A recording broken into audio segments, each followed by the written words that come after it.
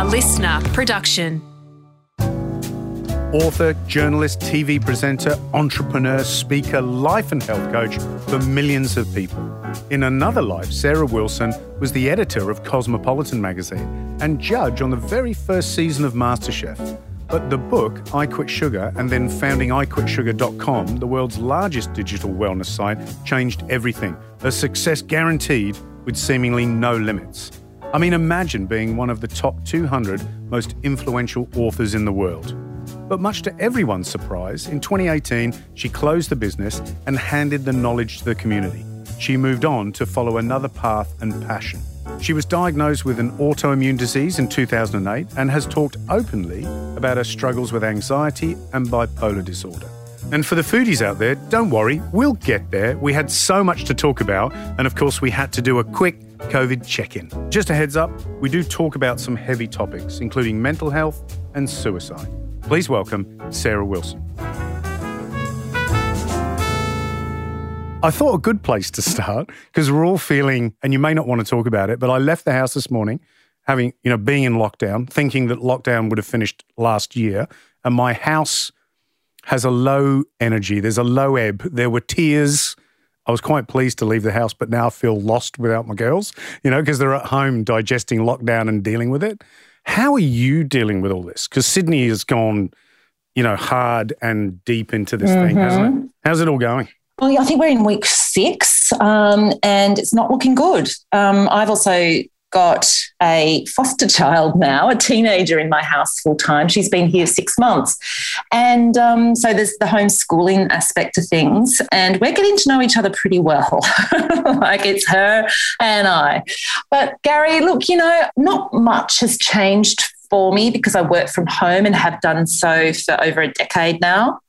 And if you call home, just a desk wherever I happen to be, because I've lived on the road. After MasterChef, I lived on the road for 8 years. And so I guess I'm adaptable. That would be the other aspect of all of this. So not much has changed. I work from home anyway. We're allowed to exercise. I spend a small fortune on rent living right across the road from Bondi Beach. And so I do what I always do. I exercise when no one else is there. I swim across the ocean to get away from humans. I mean, I've spent my life getting away from humans. And so lockdown works for some of us. I mean, I love humanity. I love dealing with them. I love understanding the juicy aspects of humanity, but I'm okay being a sort of a team of one or a team of two as I am at the moment. So I always feel a responsibility to everyone who rings me asking how I am to sort of be positive about it, because I do believe that much will come of this.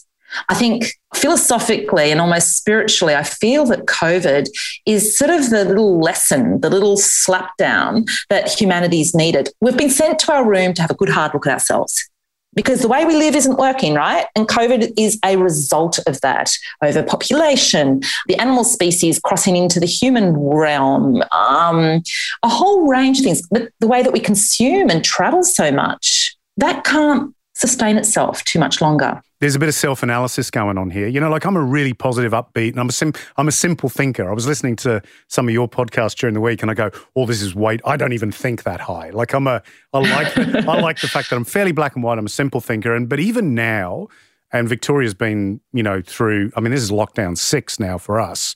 Now I find it hard motivating myself, keeping those people around me up and positive, because that's kind of been it's not my job, but that's how I finally got to this point where I've gone, what am I going to do? I've always had a very sure idea of where my career was going, right up to retirement and, being that old man in the garden, picking lemons and things like this. Whereas now it's just like everything's up in the air.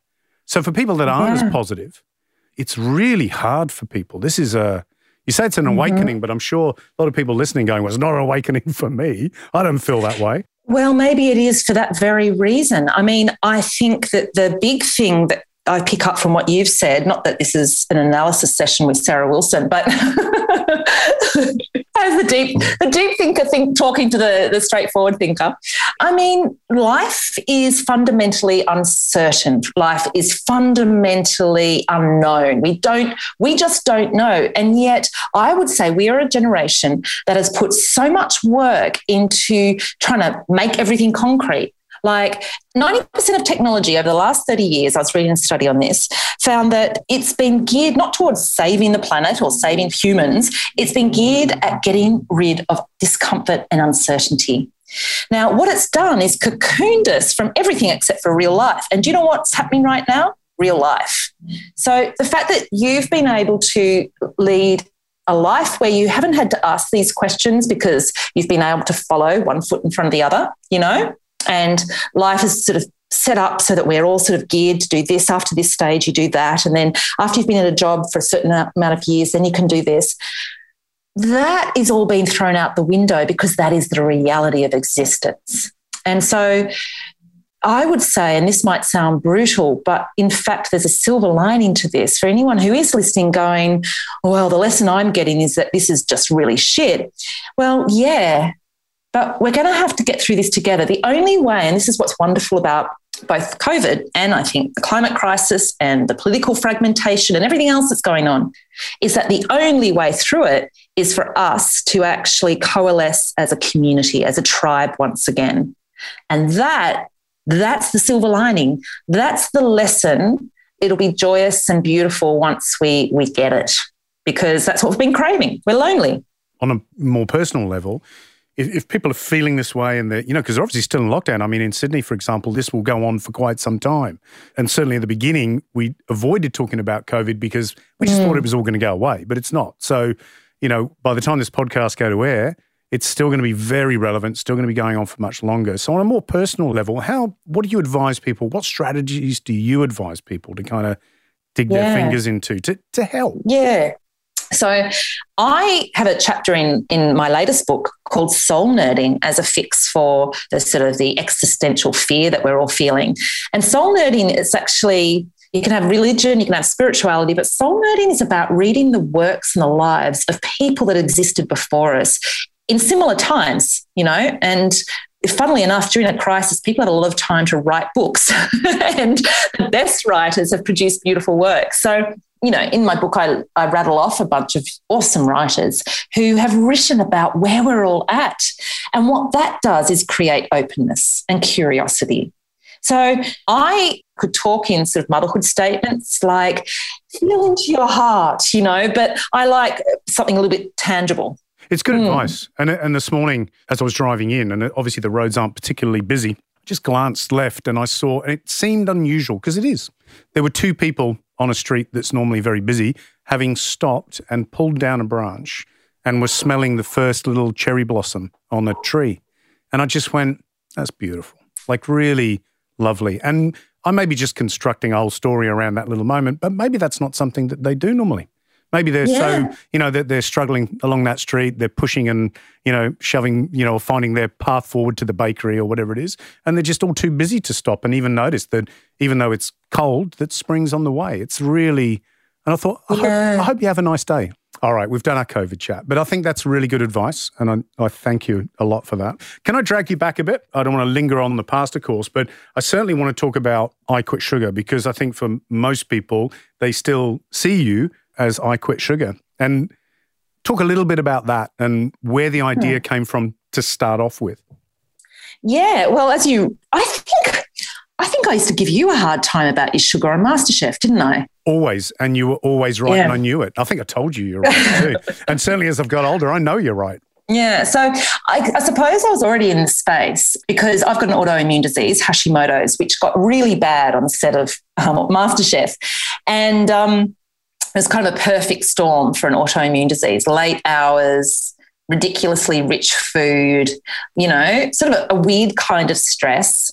I got really sick. And so off the back of that, you might recall I ended up moving up to Byron and sort of living in an army shed on my own for a year and a half. And I couldn't really do anything. And I wrote a column for the Fairfax papers at the time in the sort of the Sunday magazine, the insert. And it was literally, it was a stroke of genius. I could only do a certain amount of work. I had to pay my bills, even in my army shed. So I wrote a column about how to heal yourself. And, you know, it was called This Week I. And one week, you know, it was like, this week I meditate with the Dalai Lama. This week I talk vulnerability with Brene Brown on a cushion, you know, whatever. And it was very self-serving because I was trying to get myself better. And one week I was out of the topic, and I've been resisting this one, even though I'd lectured you and Matt and George on sugar consumption for a good 9 months. Let's be honest, the 3 unhealthiest people on television. We can frame that up, so you can carry on from that point. Physically, mentally, totally healthy, I'm sure. Switch on. 1 week I was out of a topic. I had resisted this idea myself, do as I say, not as I do. And I went, this week, ... I quit sugar. So that's where the name came from. It was literally after an ellipses on my regular column. And then I went down a rabbit hole. I committed research and realised that to change a physical and a mental habit, you needed 8 weeks, not the 21 days that had been suggested earlier. And I just went down this rabbit hole. And for listeners, this is no big secret because I've written a book about it, but I have bipolar. And so one of the great gifts of bipolar is you enter a rabbit hole, you do not come out until you've got everything. And it's not always pleasant being down there. But I just dug and Twitter just got invented. So I started tweeting really horrible pictures of my food that I was making, and it just sort of grew and grew, and then I wrote an ebook. I spent $100 on an ebook writing course, and I did the programming for it and uploaded it thinking, look, if I just cover my costs, that'll be awesome. Anyway, it became an Amazon bestseller. And then publishers came and turned it into a book, and that became a New York Times bestseller. So I did it sort of back to front, ebook, and it just kept going. And before I knew it, I was the sugar lady. It's kind of funny that I should be called that. But during that process, I had an accountant who said to me, right, Sarah, we need a 5-year financial plan. I went, I don't do financial plans. I don't spend money. I don't own anything. I don't care. And he said, no, make something up. I said, all right, in 5 years, I want to have earned enough money to be able to live off the minimum wage for the rest of my life until I'm, 94. And then I can just put all of my efforts into doing philanthropic work that matters to my soul. And he was like, okay, anyway, 5 years to the day, he rings me, I've met the goal. I go, all right, cool. He said, now what? And I said, I'll get rid of the business. I made a promise. So I set about selling the business.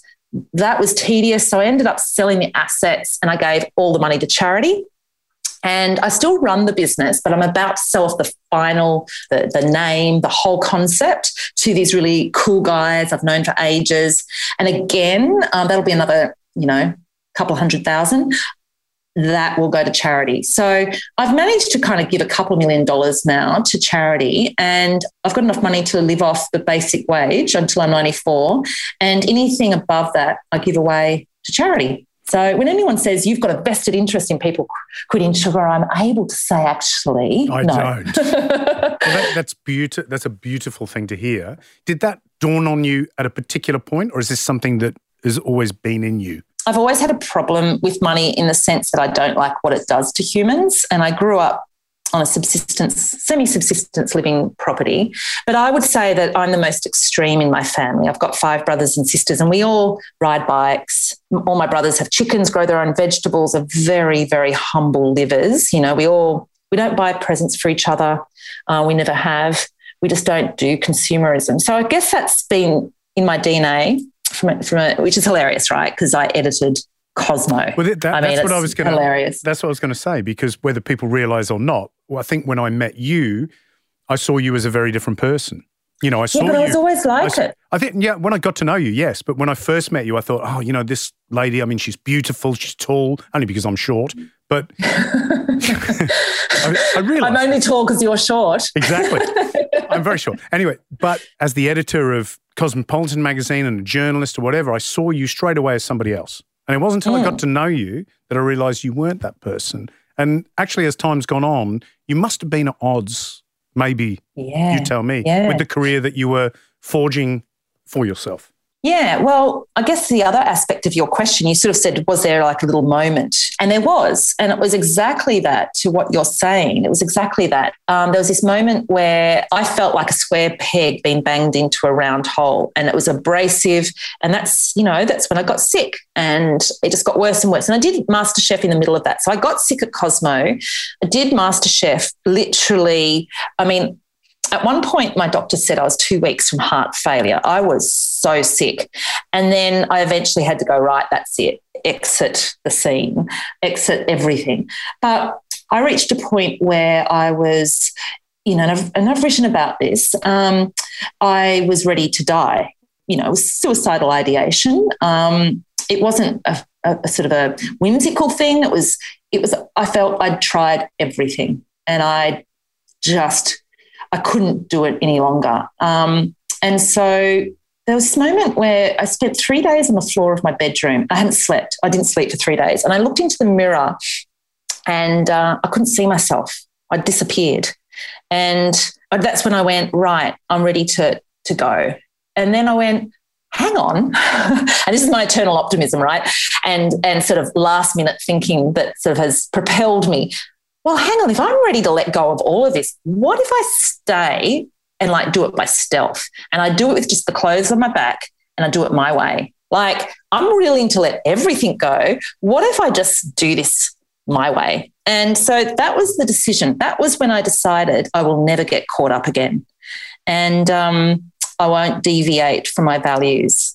And so that was the moment that I then, actually, no, that happened just before MasterChef, because I got up and the following day, Kerri-Anne Kennerley rang and said, darling, could you host my show for a couple of days? I need a holiday. And I said, but Kerri-Anne, you don't know me. I don't know you. And I've never hosted a show before. Anyway, I went in there. I don't remember much of it because I was so sick. But off the back of it, our mate Henry Stride saw me. She was working at Channel 9 and put me forward for the MasterChef audition.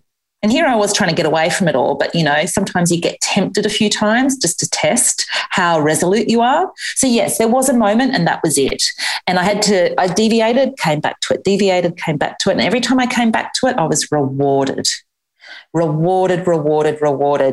now I live my life true to it. And, it's become a lot easier. So you don't have those moments anymore where you feel that you're getting dragged down into something you don't want to go into? No, they're not very long-lived. And it's partly getting old, right? You become pretty gnarly in terms of your boundaries. You get better at them. Look, Gary, I've had to accept, and maybe you saw, I was reasonably young. I was a bit younger than all you guys. I know I was older than George on MasterChef and taller. But remember I used to, when I was really tired, I used to just lean on his head. Lean on his head. I know. Yeah, just kind of put my arm on his head. It's not a bad spot to lean on. It gets a bit sweaty every so often, but... Yeah, no, it was good. He didn't mind. But, I just realised that I would have to do life my own way because I haven't necessarily fitted in. And look, a lot of people feel that. So I'm not any more unique than anyone else. But I haven't done the marriage and the kids and the mortgage and all of that kind of thing. And I've had to find a way that works for me. I've had to find my tribe, which is why I hit the road.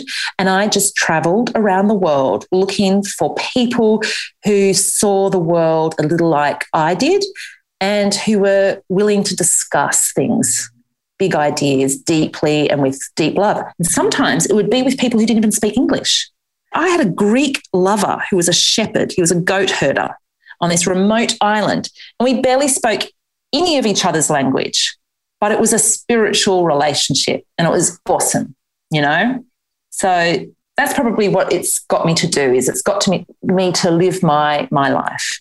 I want to ask about the Greek lover, but I'm not going to. I'm going to ask you just to pull back a little bit, because I love this and there's so much to absorb here. But can we focus a little bit on, just because it's a food podcast, just a little bit on what was behind I Quit Sugar and maybe how you experimented on yourself or the direction that took you because of that change in your life?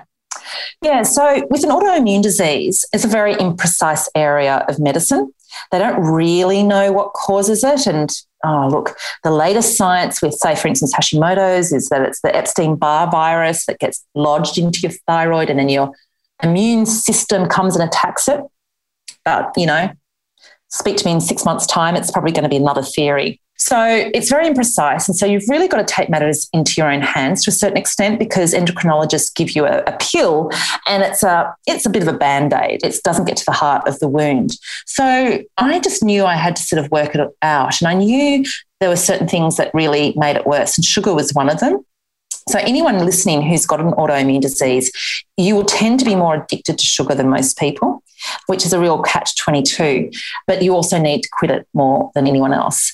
So I just had to find a technique that could really work, that could cut the emotional and the physical and the hormonal habit. So the science behind it, Gary, and tell me if I'm, telling you how to suck eggs, but it's essentially, when you're talking sugar, you're talking like sucrose, which is everyday table sugar. It's the sugar that's added to most of our processed foods. And it's 50% glucose, 50% fructose. It's the fructose half that's the problem. Glucose is in vegetables, it's in all kinds of foods, and it's wonderful. It's the stuff that gives us our energy, and we process it through our cells and we burn it off. With fructose, it's processed much like we process alcohol and toxins through our liver. Our liver is like a big strainer that makes sure the bad shit doesn't go into our organs. And what it does is it pumps it out the other side and stores it as visceral fat, which is the fat around our organs.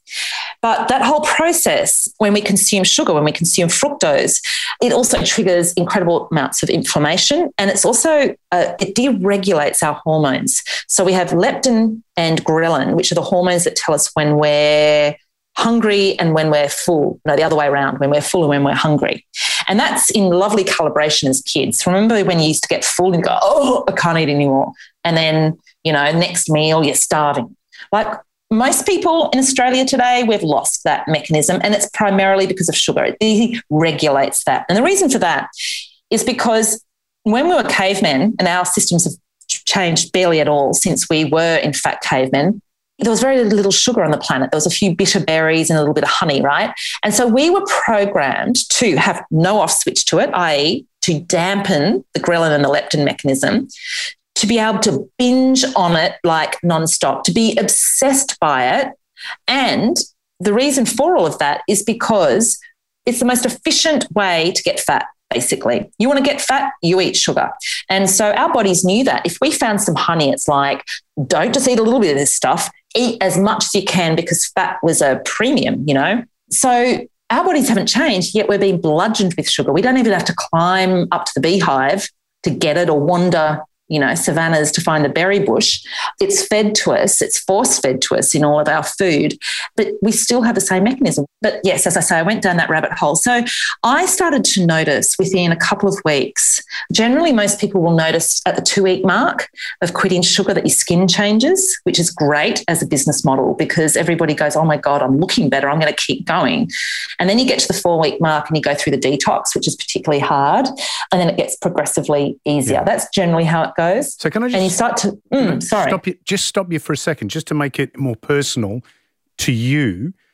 If you were trying this or experimenting this, were these the things that you noticed? Like, did you go, right, I don't know. How did you do it? I'm putting words in your mouth. How did you go, I need to fix this? I'm going to cut sugar out. What am I going to do? Yeah. So, all right. First step was we are really bad at not doing things as humans. So you see a wet paint sign, do not touch. All we want to do is touch it. So I went into the psychology of it and realized you've got to crowd it out. And this is psychology that works with a lot of addiction theory. So you crowd out your thinking, you crowd out your appetite with other foods. And so the best foods to get rid of a sugar habit are protein and fat, saturated fat. So we're talking cheese, nuts, avocado, olive oil. And so, you basically a whole heap of that. And what that does, it's the equivalent of throwing a log on your metabolic fire as opposed to kindling and kero, which is what sugar and carbs are.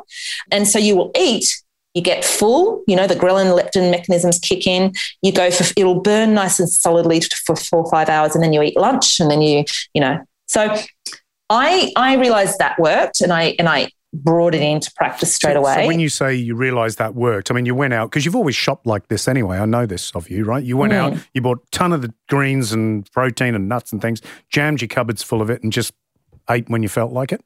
And then 2 weeks in, you kind of went, gee, I'm feeling different. Yes, I did. It was 2 weeks. Firstly, my energy levels shifted, so I wasn't getting that 3 p.m. slump. Yeah, I had much more even energy. And like I say, my skin, your pimples and your wrinkles fade, and I noticed that dramatically. And it was probably helped that I was living in that army shed because I was isolated. And so you just notice things, when you're on your own and you don't have distractions. So that definitely changed. And a lot of my gut problems changed. And then gradually, I would say at about the 4 or 5 week mark, the inflammation just went down and it continued to go down. And now, bear in mind, I'd been told I'd never have children. I was going through perimenopause. I was in my mid-30s. I was given all of these diagnoses. And over the course of a couple of years of eating in this way, of literally very, very little sugar. And after the 8 weeks, by the way, what I did is then I went, now I'm going to listen to my body because my hormones are working as they need to. My body will tell me what I want. And that's how I eat today. So we're talking 12 years later. I'm the same weight as I was when I was 18. I'm the same weight as I was when I quit sugar. I have not changed, and I'm, almost 48 now. And I eat more than anyone I know, as in I eat robustly. I eat 3 meals a day. Apart from quitting sugar, I've never dieted, but I don't consider that a diet. I didn't do it for weight loss. And I put on a lot of weight. MasterChef, I put on weight, and Hashimoto's, I put on 15 kilos. It wasn't like I didn't have a weight problem. So eventually my whole body just softened and modulated. And eventually, I guess probably I reversed all of the blood tests. So my antibodies went down to 0. That took 7 years. It was a lot of work to do. I had the worst case of Hashimoto's the Prince of Wales Hospital had ever seen. So I was coming from a pretty bad starting point. And then when I was 42, I got pregnant. So as it turns out, I regulated my periods in that time to clockwork, no problems at all. My whole body just fell back into line. Yeah, I ended up getting pregnant, and I ended up getting pregnant a number of times, but I was very unfortunate, I guess. I got mercury poisoning on one occasion, umbilical cord tied itself in a knot on another occasion, and then I just got too old and decided to foster kids. It was a gradual thing, and now, I still eat sugar. If there's a birthday cake, I'll have some. But I know now sort of what my threshold is. I know afterwards, the next day, I just got to eat protein, fat, vegetables. Yeah. Right? I just go back to the basics, the absolute basics, and my body recalibrates. And you're crowding it out anyway. I mean, that's what you're saying. Yes. If you have a little bit of cake, I mean, your system's kind of designed to probably deal with that if you're crowding it out with lots of other yummy stuff. Yeah, I ate the party pies and the little Frankfurts at the dinner party. And then by the time the cake comes out, I'm like, I'm surprised you didn't throw it up, to be honest. Your system goes, no, that's beyond acceptable limits, Oh, but I enjoy the sugar when I eat it, But I know now, I go back to what it was like for me as a kid. We had Friday night surprise, and it was a packet of Tim Tams split 8 ways. I challenge you to split a packet of Tim Tams 8 ways. And so I sort of go back to that kind of thinking, We are programmed, and the WHO has come out with this now, and it came out after I was writing about it, not saying the WHO read my book. They were referring to the same science. But we can handle between 6 and 9 teaspoons of added sugar a day. For children, it's 3. So that's what our body can safely handle before you get these metabolic effects. And 6 teaspoons, just to give you an indication, 1 can of Coke is about 8 to 9 teaspoons of added sugar, and apple juice is exactly the same. So glass for glass, apple juice is as much sugar as Coke, and the WHO, as do I, deem it added sugar because it's pure sugar by the time you get rid of all the fibre. If you look at a block of chocolate, right, 100 grams, this is quite a good exercise for people. You get a 100-gram block of chocolate. What kind of chocolate do you eat, Gary? I'm guessing milk chocolate? No. You like dark? I like the dark stuff, yeah. I like these days, maybe I've changed a bit as I've got older, I'll only eat chocolate if it's the really good stuff. It's actually my rule for everything. I only eat stuff that I know is bad if it's really good. So if I buy a croissant and it's like an average croissant, just chuck it in the bin. Because I go, it's not worth it, gas. I know it's a very simple way of looking at it, but back to the chocolate. I don't know. Well, I'd repurpose it into something because I can't throw anything out. You probably remember that about me as well. I do. Remember that food waste stuff, those issues? Yeah, we can talk about that. We can talk about that. A good quality dark chocolate. But let's say for exercise sake, 70%. I like 70%. Well, no, let's say milk chocolate. Let's just because we know it's highly sweetened, right? Yeah. So it's about 50% cacao. So if you go for 50%, and you can do the sums on your 70% or whatever it is you want. I eat 90% for breakfast every day. I eat 3 squares of 90% dark chocolate because that's what works for me. I break all the rules. But anyway, so if you take 50%, it's 50% cacao. The rest will likely be sugar. So it's 50% sugar. So there'll be 50 grams of sugar per block. Now, there's about 4.2 grams of sugar per teaspoon. So if you divide, 50 by 4.2... 10 teaspoons at least. 8-ish, 8 to 10 teaspoons of sugar in a block of chocolate like that. Now, when you get to 90%, right, it's only 10% sugar. And so across a whole block, it's only a bit over 2 teaspoons of added sugar for the whole block. And you can't really eat more than 3 pieces, it's sort of a row and a bit. So it's a really good thing is, if you go to the 100 per 100 grams column on packaged food and it says sugar 40 grams, that's 10 teaspoons of sugar. And so just divide things by 4.2 and because teaspoons we can picture, and we can only handle 6 teaspoons of added sugar a day. And so that teaspoon you might add to your coffee, right, is the least of your problems. It's the sugar in tomato sauce. Everyday ketchup, tomato sauce is 50% sugar. So if you're having a teaspoon of it, great. But if you're having a big wallop. We've also got more kind of sugary and salty in terms of what we want, just because of what people are eating. It's like when they classified fast food as a flavour, it became so common that they went, we're going to classify this as a flavour because it's a very particular sweet and salt profile and other flavours that people just go, yeah, that's burger or that's tomato sauce or that's sausage roll.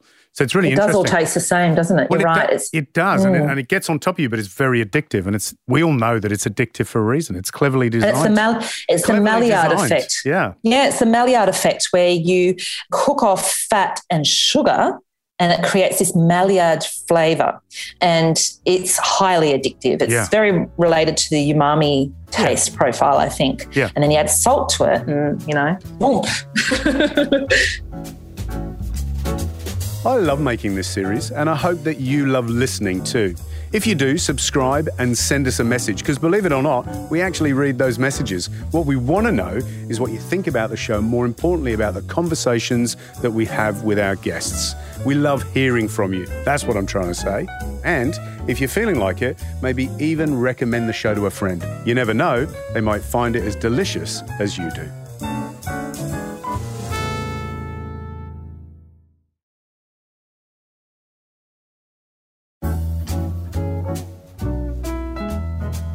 I think for most of us, and even me, who you probably think I'm an absolute cynic, is that certainly as I've got older, I know it. I think for me, I'm such a pleasure seeker, and it's instant gratification for me, always has been.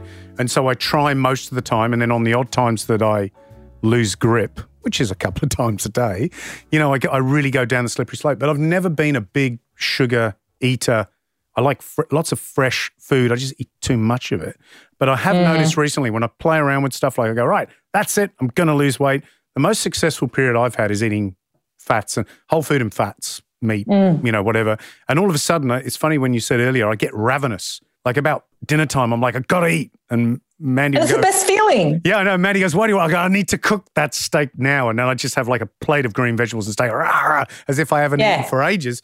And then I'll get a few weeks into it and I go, it's really weird how I'm just like eating so much and losing weight. And then I know the answers. It's just this, it's the brain. Well, the answer, It's the brain. It just sabotages me. Well, when people ask me, Sarah, just tell us the one thing to do. And I'd go, okay, learn to cook. Because when you cook, all right, so I'll reverse it. So if you want to cut out sugar, cut out processed food, because 90% of processed food has added sugar and it contains more added sugar than you add at home. So cut out processed food. Now, what that leaves you with is whole food, which you've got to cook. So you've got to learn to cook.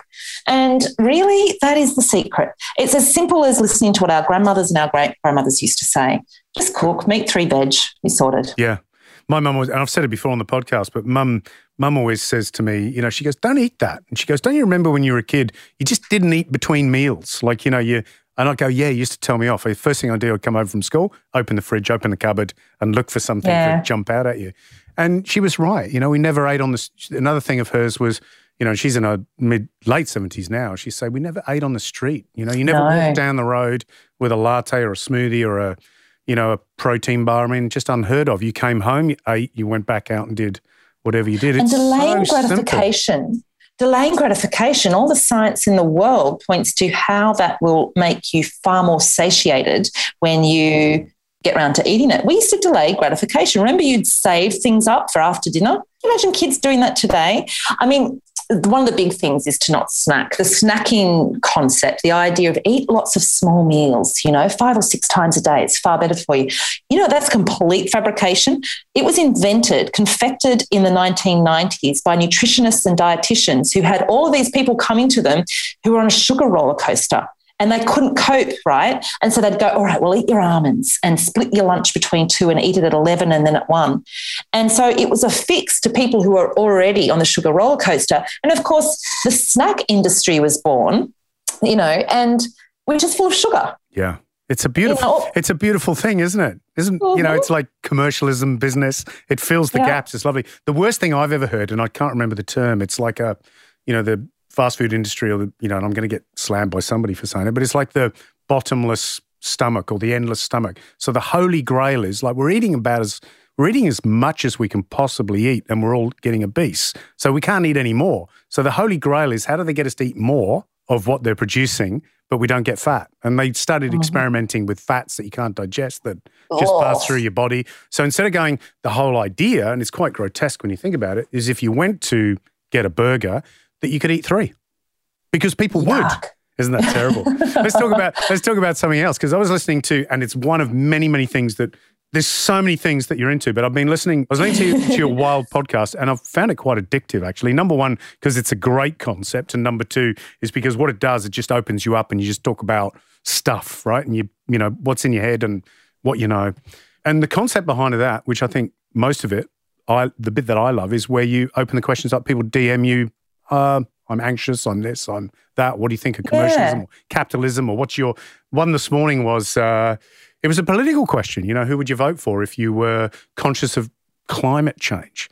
And I thought, Sarah Wilson, what a bloody good idea that is. Yeah, it's funny. I actually, that was just a little random thing to do because I was getting lots of questions. And so they brought me into the studio and just fired the questions at me. I hadn't heard them and I just riffed. And that's what I like doing the best is just, talking, I suppose, to where people are at. These people went to the trouble of sending their questions in and they were heartfelt, weren't they? They were really beautiful human questions. Well, they're certainly they're opening themselves up to you. And I think one of the things that you commented on is, and correct me if I'm wrong, and people ask, but why would you listen to Sarah Wilson? And in one of the things that you said was that, if you were Muhammad and you climbed the mountain and whatever it was, you came back down, people that have worked on themselves, you want to hear about it. They're the experts in a sense. Like you've been working on a number of things, not just one thing, but many things that people now are gravitating towards you because you've worked on yourself. You've got something to say and they trust you. The results are obvious. That's lovely of you to say. I haven't heard it put that way. I think I have felt that I now can see my bipolar and my hyperactivity and the fact that I don't sleep as a gift. And I've had the privilege of being a journalist, so I've been able to get in contact with these minds that are far bigger than my own, and I can take the complex information. And I've had the time, I suppose, and the skill set from being a journalist to be a conduit. So I don't think of myself as an oracle of great wisdoms. I think I'm more of a conduit. And so I feel a responsibility to, I'll go and do the work. It was like with sugar. I'll go and do it all. And it's like when people used to criticize me, like, oh, you shouldn't tell us to quit a whole food group. And I'm like, I'm not telling you to do anything. The book's called I Quit Sugar. I gave it a go. I did the research. I figured I'd share it with you in case you were interested in doing the same. And so I do try hard not to say everybody should do this. What I do is I try to say, look, the science is saying this, but philosophically, this could be another angle. And And the reason why you might be processing it over here is because this is what's happening to your brain right now. Yeah, well, you choose, I suppose your audience, the audience, and it's such an audience is such a difficult thing to frame. I mean, because Twitter and social media, it's a cruel place, I think. Even for me, and I'm a pretty straight thinker, there are times when I just go, seriously, stay in your lane, Gaz. Don't make any comments because they're difficult things to deal with. How do you deal when you put yourself out there and you talk about, I don't know, capitalism and climate change and consumerism, let alone, the great success that I Quit Sugar. How do you deal with that kind of, I call it feedback. It ain't feedback sometimes. No. Because people have got opinions. I don't believe that. I Quit Sugar. I'm sure I saw her eating cake somewhere. Yeah. It's often slapdowns. You're absolutely right. I guess I've got a couple of theories. I used to work to this idea that I treated it like a tennis ball coming at me, right? And I could put my energy into trying to volley it back, or I could just let it flaccidly fly past me and splat on the ground behind me. And I just realized that's what I do. It can come at me and I just let it all just splat flaccidly behind me. Then, of course, sometimes it does get to you. And sometimes what I've trained myself to do is that if it's getting to me for a reason. And it might be because, hey, there might be something you need to look into there. So, for instance, Trump fans, during at the end of last year, because I have a reasonably large American audience and I spend a lot of time over there. And so I was, commenting on it and taking part in debates and so on. And I realised that when people flew off the handle at me with their conspiracy theories and all of this kind of thing, rather than getting angry, I really did sit and go, what have I got to learn here? I'm getting upset because there's something in me that I'm annoyed with. And usually what it was I haven't done enough work to understand where these people are coming from. They're desperately, I get people going, Sarah, but you question everything. You question the status quo. Why aren't you questioning the vaccination, this pandemic? It's a scam.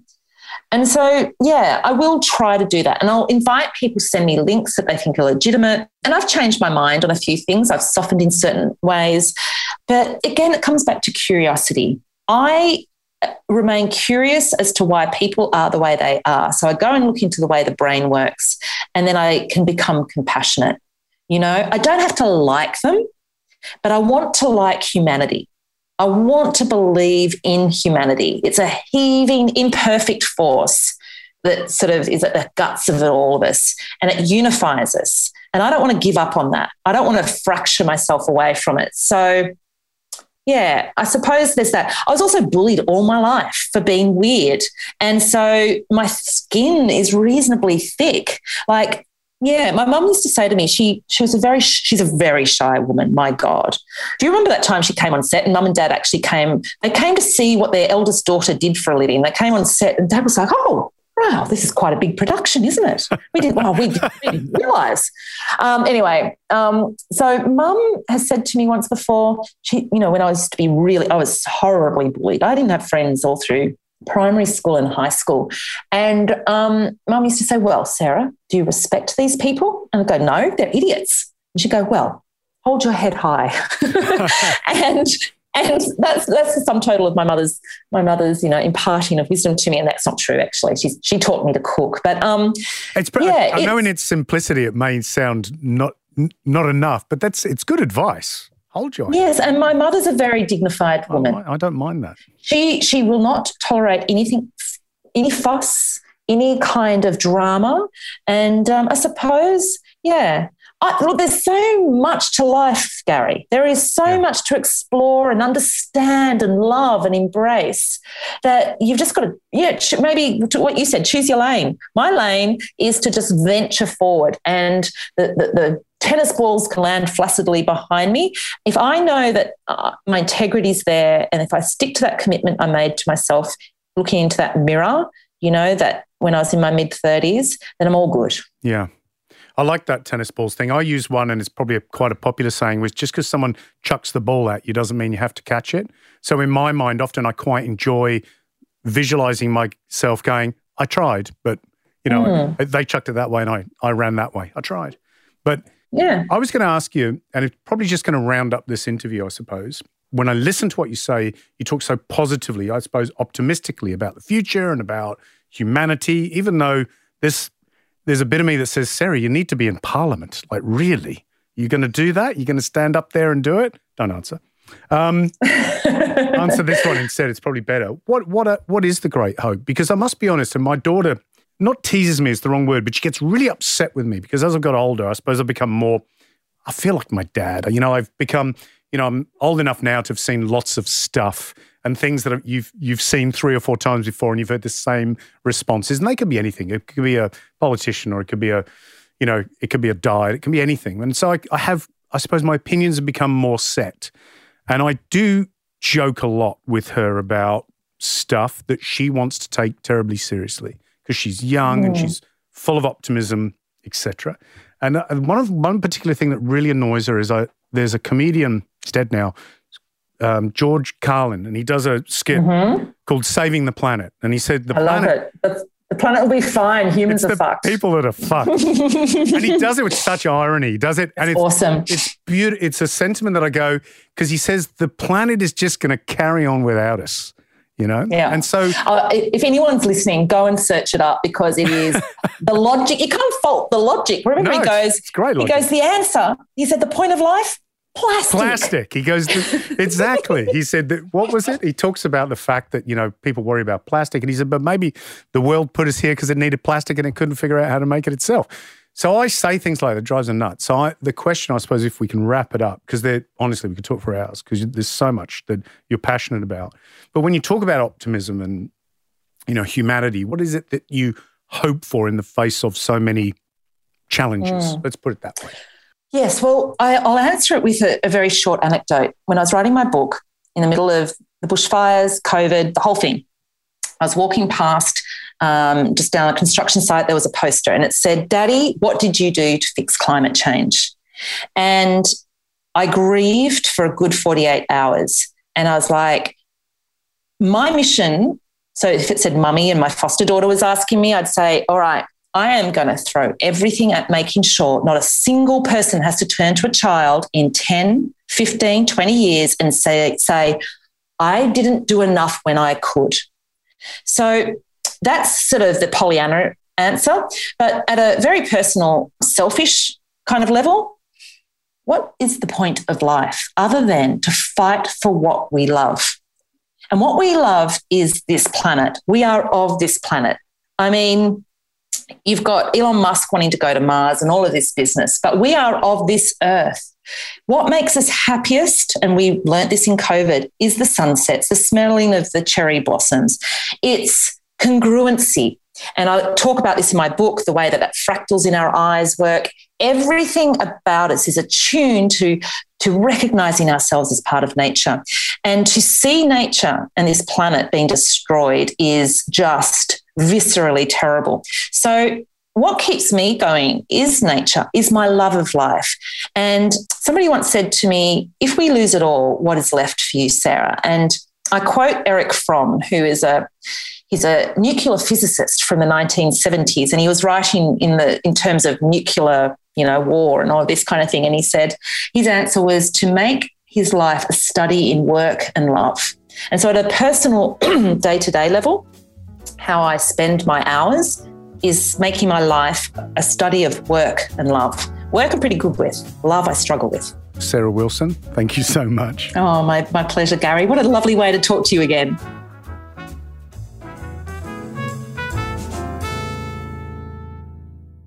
I'm going to ask you something because I always do a tip and trick for food. Sarah, have you got a little tip and trick that people can, action now? Yeah, it sounds like I'm my grandmother, but don't peel anything. Like, you really don't need to. Pumpkin, sweet potato, you don't need to peel it. If you're making smoothies with strawberries, just chuck it in with the green stalky bits because you're only going to chuck kale or something in there as well. Kiwi fruit, the skin's perfectly edible. Like, just don't peel anything.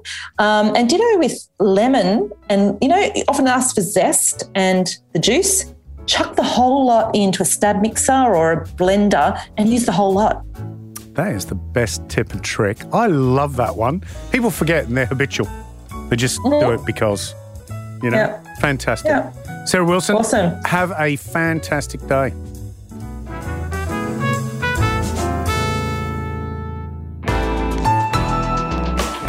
Listener.